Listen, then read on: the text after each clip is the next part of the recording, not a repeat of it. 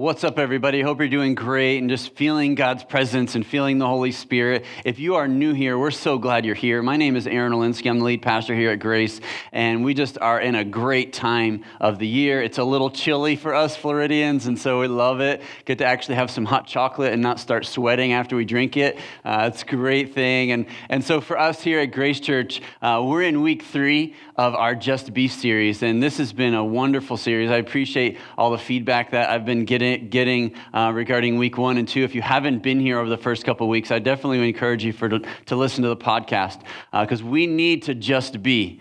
Because we are so distracted by so many things in our life. Our calendars are full. We have busyness and activity. At times, even our schedules are chaotic. We have so many things spinning, and we got to be in 8 different places at the same time, and we just can't make it happen. And so we've been focusing on the aspect of just be. And so I know there's times in our life where we feel that pressure, and I know maybe you have hosted a party before.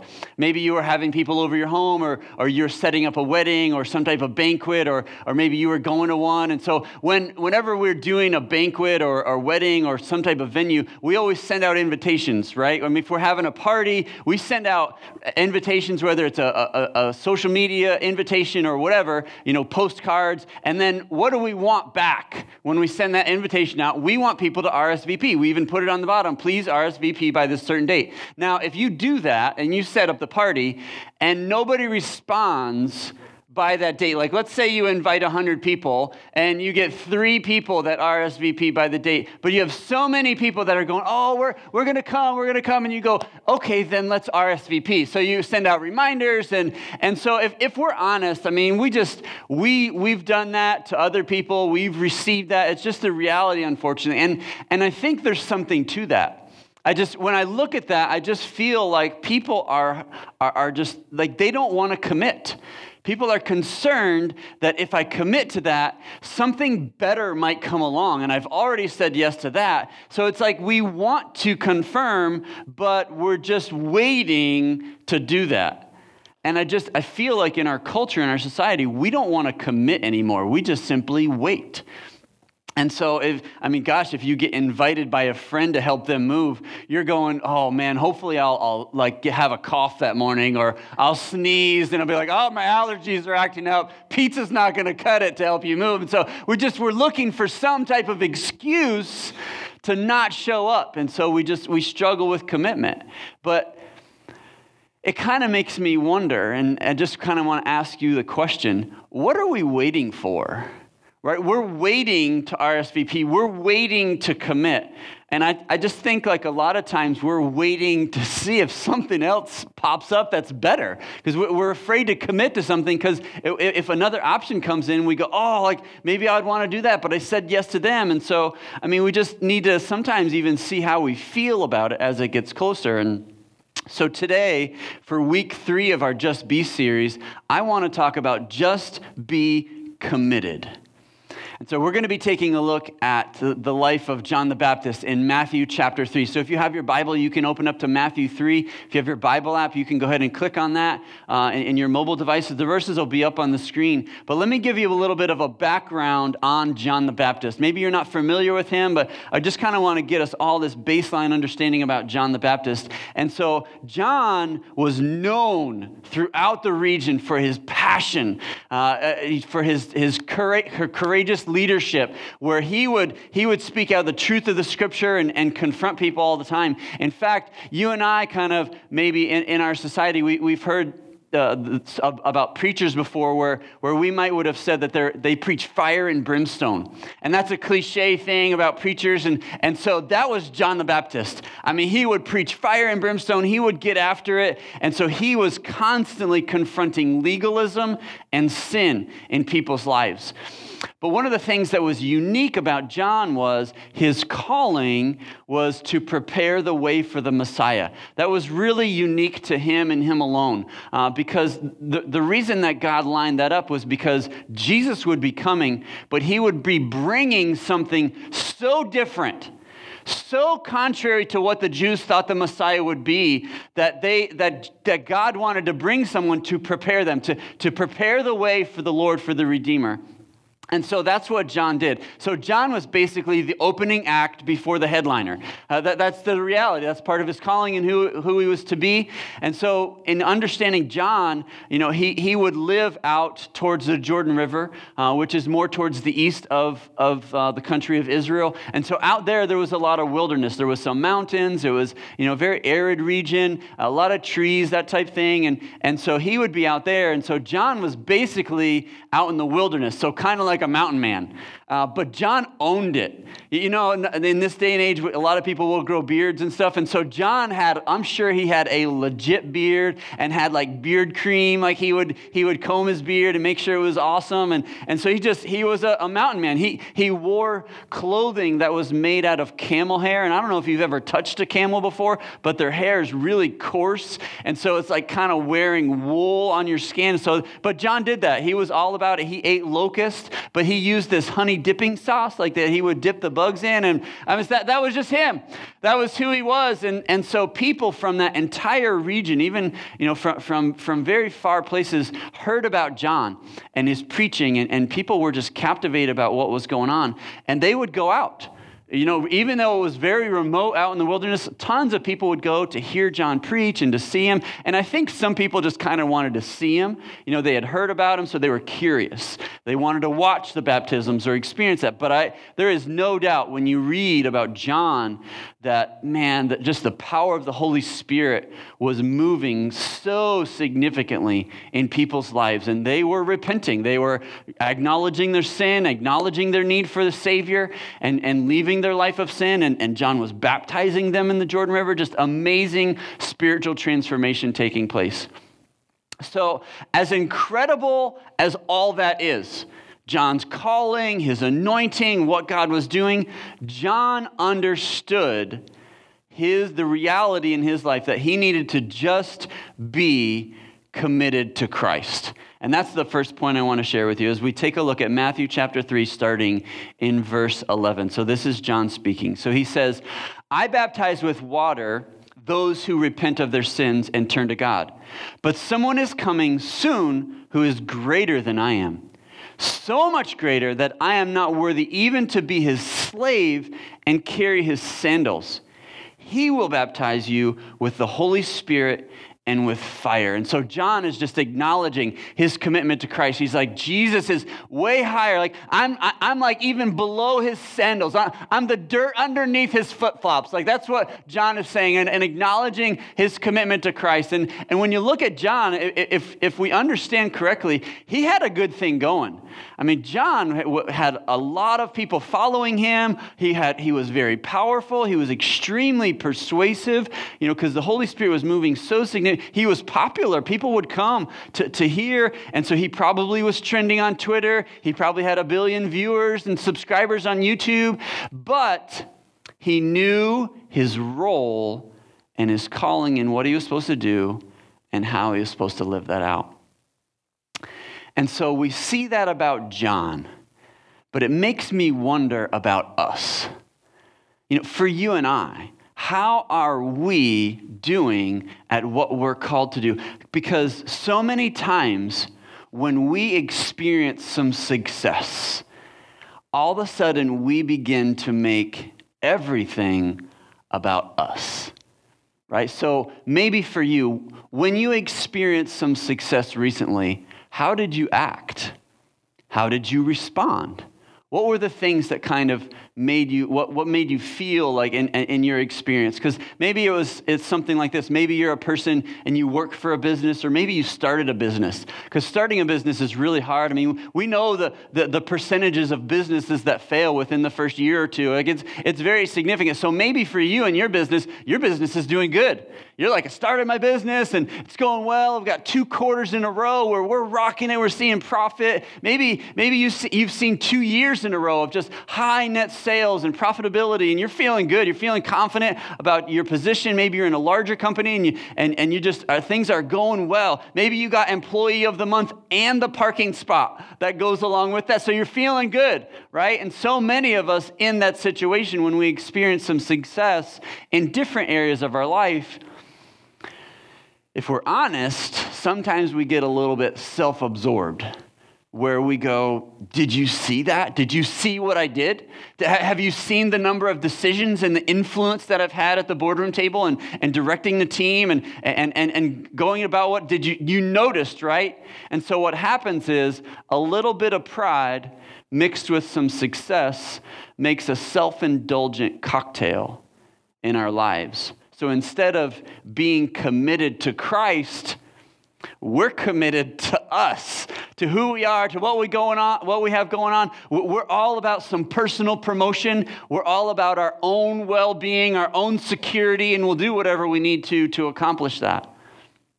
So we'll boost ourselves up in those times. Or just the opposite. Maybe sometimes we experience that success and God doing something very significant, and we get a little bit self-deprecating, where we go, oh, like, no way, not me. Like, God can't do that through me. Maybe the opportunity even comes up for you to lead a Bible study at work, and you go, oh, no, like, I can't do that. No way. Like, that'd be too hard. I can't pray out loud in front of people. I can't pray out loud with my coworkers. And the thing that's really interesting is when we look at John the Baptist's story, he faced that as well. Because when it came time for Jesus to be baptized, who's going to baptize the Savior of the world? I mean, are you serious? Are you kidding me? Oh, you're the Messiah? Yeah, like, oh, it's time for you to get baptized? Like, who wants to do that? That's so intimidating, right? I mean, you're talking about God's only Son that comes as the Redeemer for all humanity. I mean, how intimidating is that? And so that's what John was encountering. And we find that in verse 13. It says, then Jesus went from Galilee to the Jordan River to be baptized by John. But John tried to talk him out of it. I'm the one who needs to be baptized by you, he said. So why are you coming to me? But Jesus said, it should be done, for we must carry out all that God requires. And so John agreed to baptize him. And so the thing that's interesting is whether we kind of boost ourselves or push ourselves down, when we make it all about us, we miss out on what God is doing. John was going, gosh, I don't know if I'm worthy of this. And Jesus says, no, this is right, this is good. And so John steps in.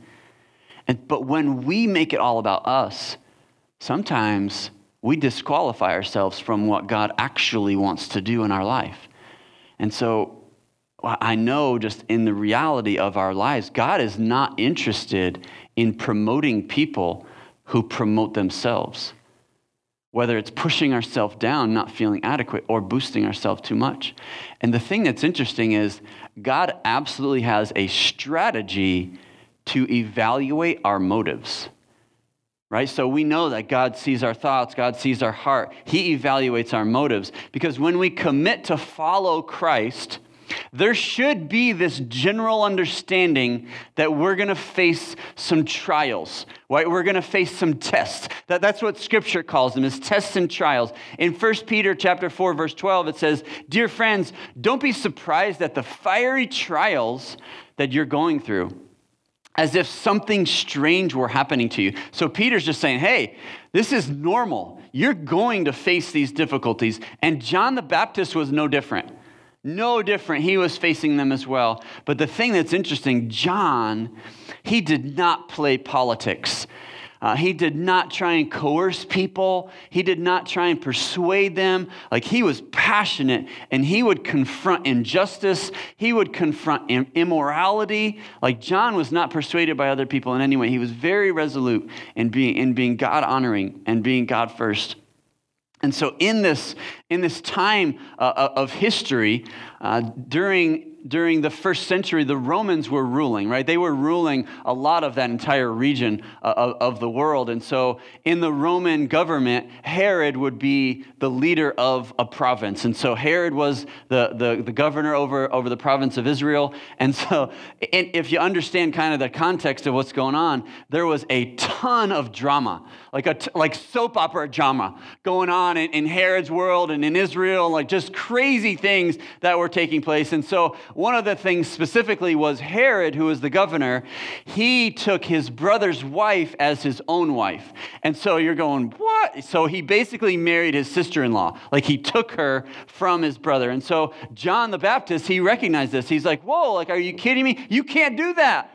Like, I don't care who you are. I don't care what country is ruling. That's immoral. That's not right. And so John spoke out publicly and openly about the immorality of it. And so as a result, Herod wanted John dead. He's like, fine, like I want you dead. But Herod was afraid to do that because John had a huge following of people. But Herod did imprison John. At one point in time, he arrested him and he put him in jail. And so tests and trials, they come in all different shapes and sizes. All different types that we experience. And so the question that I want to pose to you is, are we willing to stand up for what's right? Are we willing to speak out against injustice and immorality, even though we know what may come as a result? Or are we just too afraid and we're kind of cowering our way through life when we experience and we face these types of things, just hoping that we can kind of squeak by and squeak through and it'll just kind of disappear? So we've got to be committed in every area. And so the second thing that I want to share with you is we need to just be committed despite the challenges. Because it continues, jumping forward into Matthew 11, verse 2. John the Baptist, who was in prison, heard about all the things that the Messiah was doing. So he sent his disciples to ask Jesus, are you the Messiah we've been expecting, or should we keep looking for someone else? And so John had his time. He was to prepare the way, and he did that. And then God moved him out of the way. He was in jail. And so now John is basically saying, hey, Jesus, are you the Messiah? Because it's John here. Like, I'm your cousin. Remember all those things that I did? I'm the one that baptized you, and like all those people, like you were there. You saw all the things I was doing, and now I'm in jail. So you're going to come and get me, right? Are you the Messiah? Are you really the Messiah? Because if you are, then, you're going to come and get your bro, right? You're going to come and bust me out of here. And the thing that's interesting is when we're in the middle of a trial, we feel so alone, don't we? We feel abandoned. We feel betrayed. We're questioning things right in the middle of the difficulty. We're looking at our circumstances and we're going, God, where are you? Are you not going to show up? God, it's me. I've been following you for a little while now. Like, I love you and I pray to you. I even tithe at church and I serve. And so you're going to come and in my life, right? You're going to heal me. Maybe you're facing some issues, some illnesses and you're going, God, where are you? Maybe it's your dad and you're praying to God for your dad. God, you're going to heal my dad, right? Maybe it's your mom and she's got cancer. You're going, God, like you've got to show up. Or maybe it's a son or a daughter. And they're dealing with an illness and you're looking at God wondering when he's going to show up or what he's going to do. Or maybe it's job related. Maybe you're looking to get a job or looking to get promoted and you're going, hey, God, like here I am. You're going to give me that job, right? Just so you know, I'm perfect for that. Like that job description, that's the job of a lifetime for me. You're going to give me that, right? Because, I kind of feel like I should get it. Or maybe it's your marriage. Maybe just in your life, your marriage isn't going so great. And you're crying out to God and you're saying, my marriage has been rough for a while now. Like you're going to change him or her, right? You're going to change your spouse because it's them, of course. And we say things to God and we know who he is, but in the midst of it, we feel alone. And we say things like, God, I know you can if you really wanted to, but you're not. And I don't understand that. And so people will leave the faith in the middle of a trial. They'll give up on God. They'll say, fine, if you're not going to do what I want you to do, then I'm out. And people will just walk away from God. People will walk away from a church.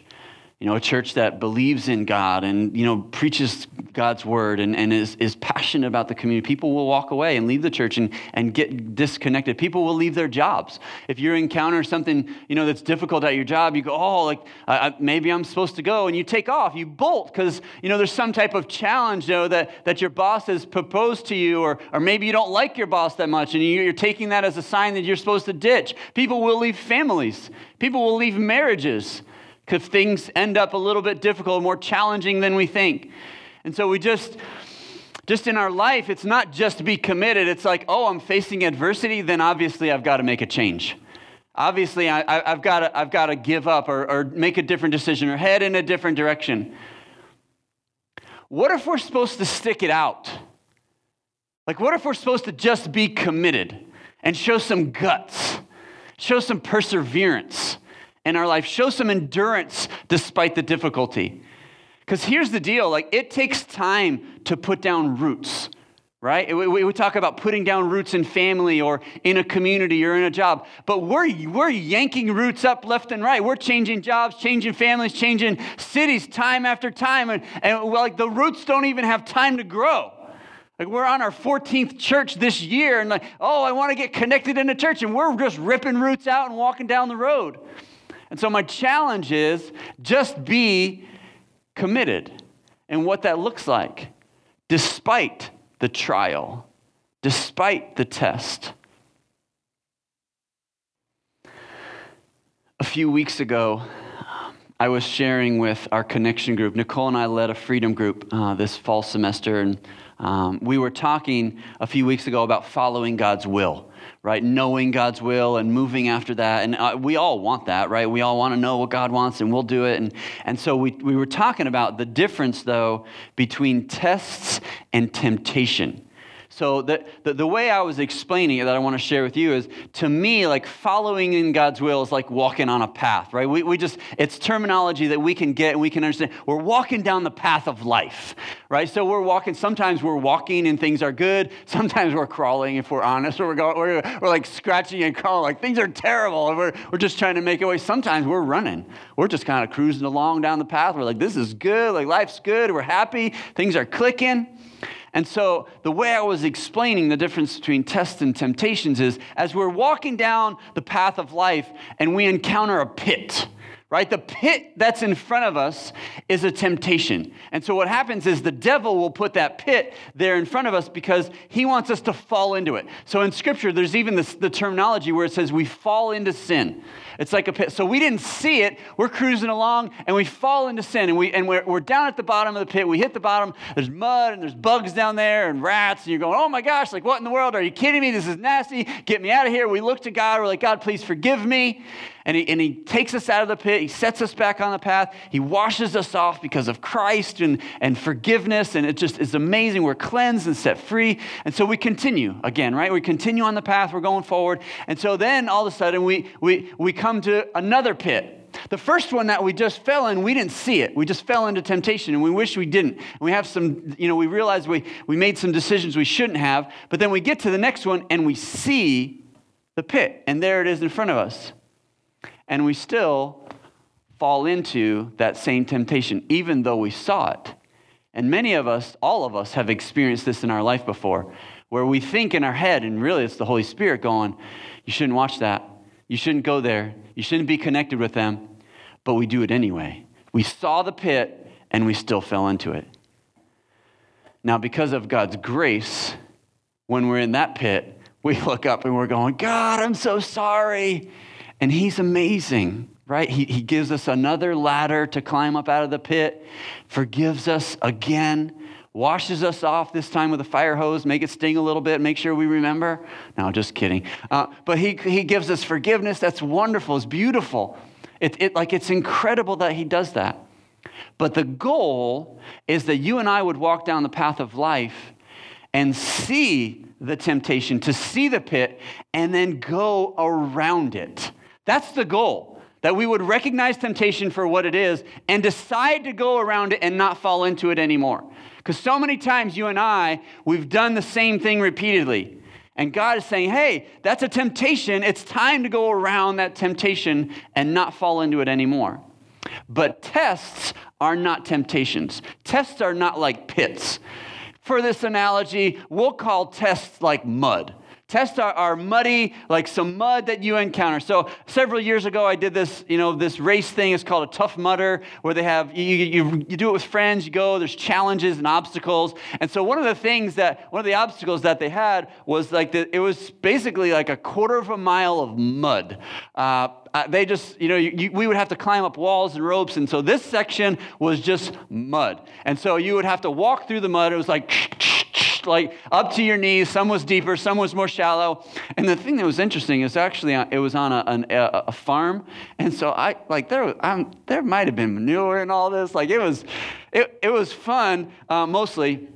But it was exhausting. So we're walking through, you're afraid your shoes are going to come off, get stuck in the mud. But there's a big difference between falling into a pit and walking through the mud. Because when I'm in the mud and I'm walking through it, it was hard, it was challenging, my quads were burning. I just wanted to kind of sit down, in the mud, just for a little while, just kind of commiserate, be oh. But here's the deal. That's a test, right? And so God is in the struggle. So let's take a look at what happens in Matthew 11 and verse 4. So Jesus responds, and he told them, he's speaking to John's disciples. He says, go back and tell John, tell him what you have heard and seen. The blind see, the lame walk. Those with leprosy are cured, the deaf hear, the dead are raised to life, and the good news is being preached to the poor. And he added, I love this part. This is so deep. This is so significant. God blesses those who do not fall away because of me. And so John's in prison.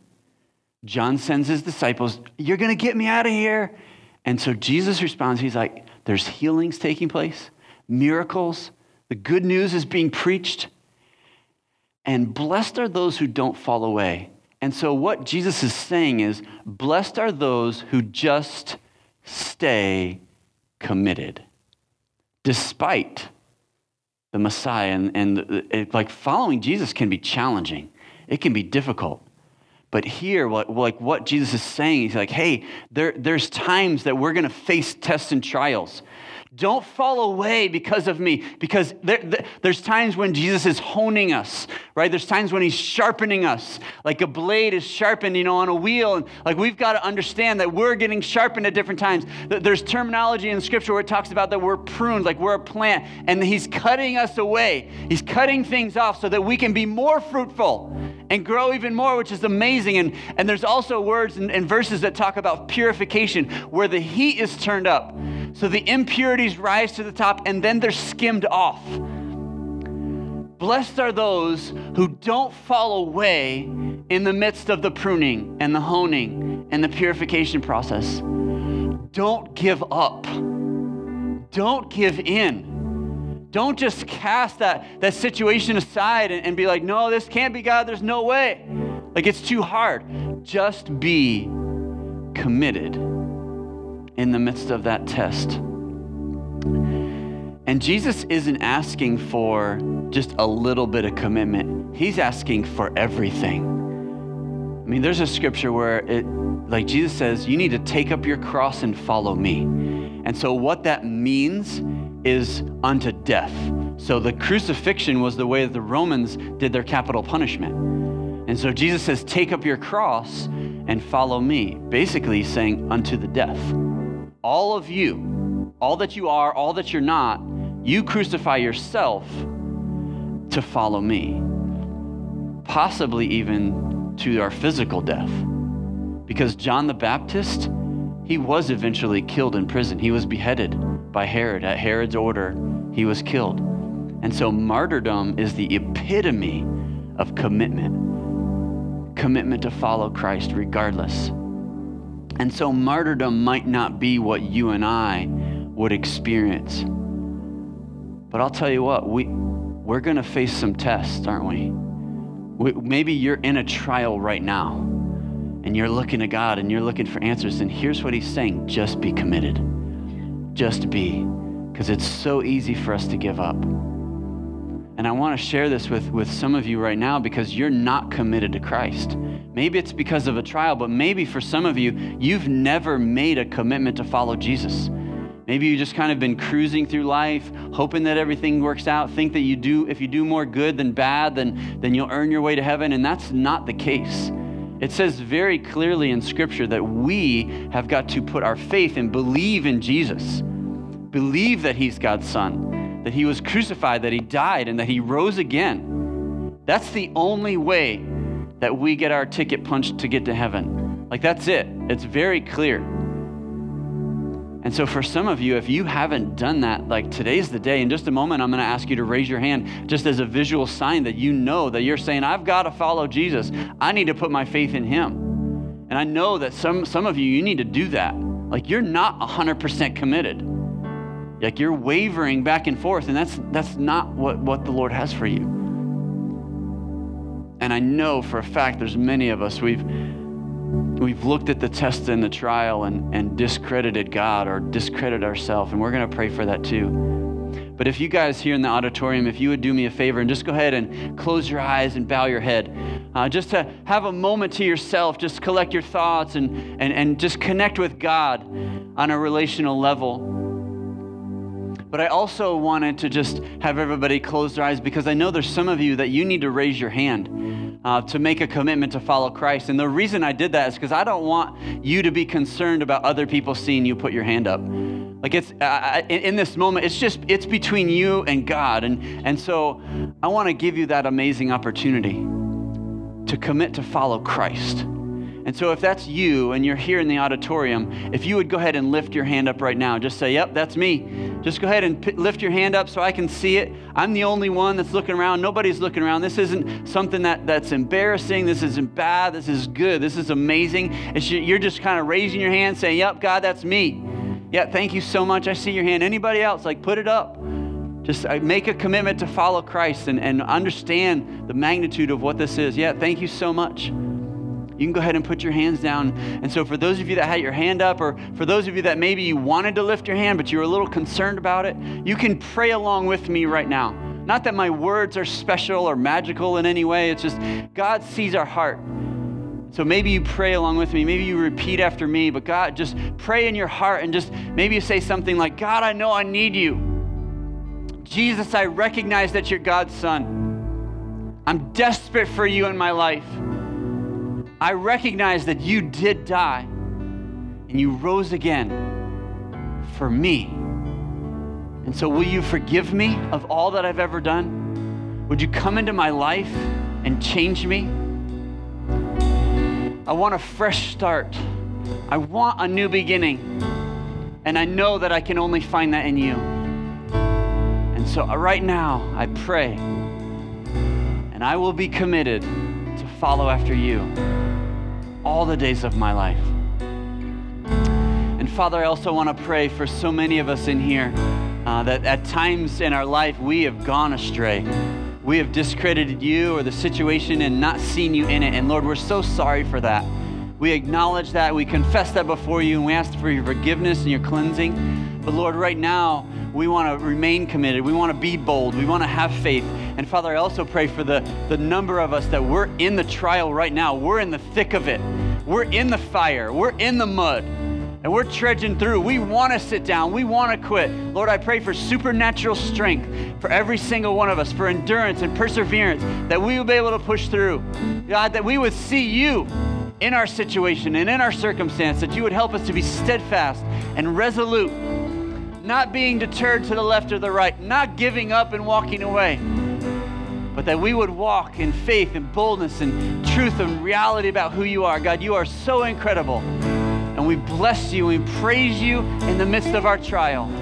In Jesus' name, amen. Everybody go ahead and stand up. Let's praise the Lord in the midst of our struggle.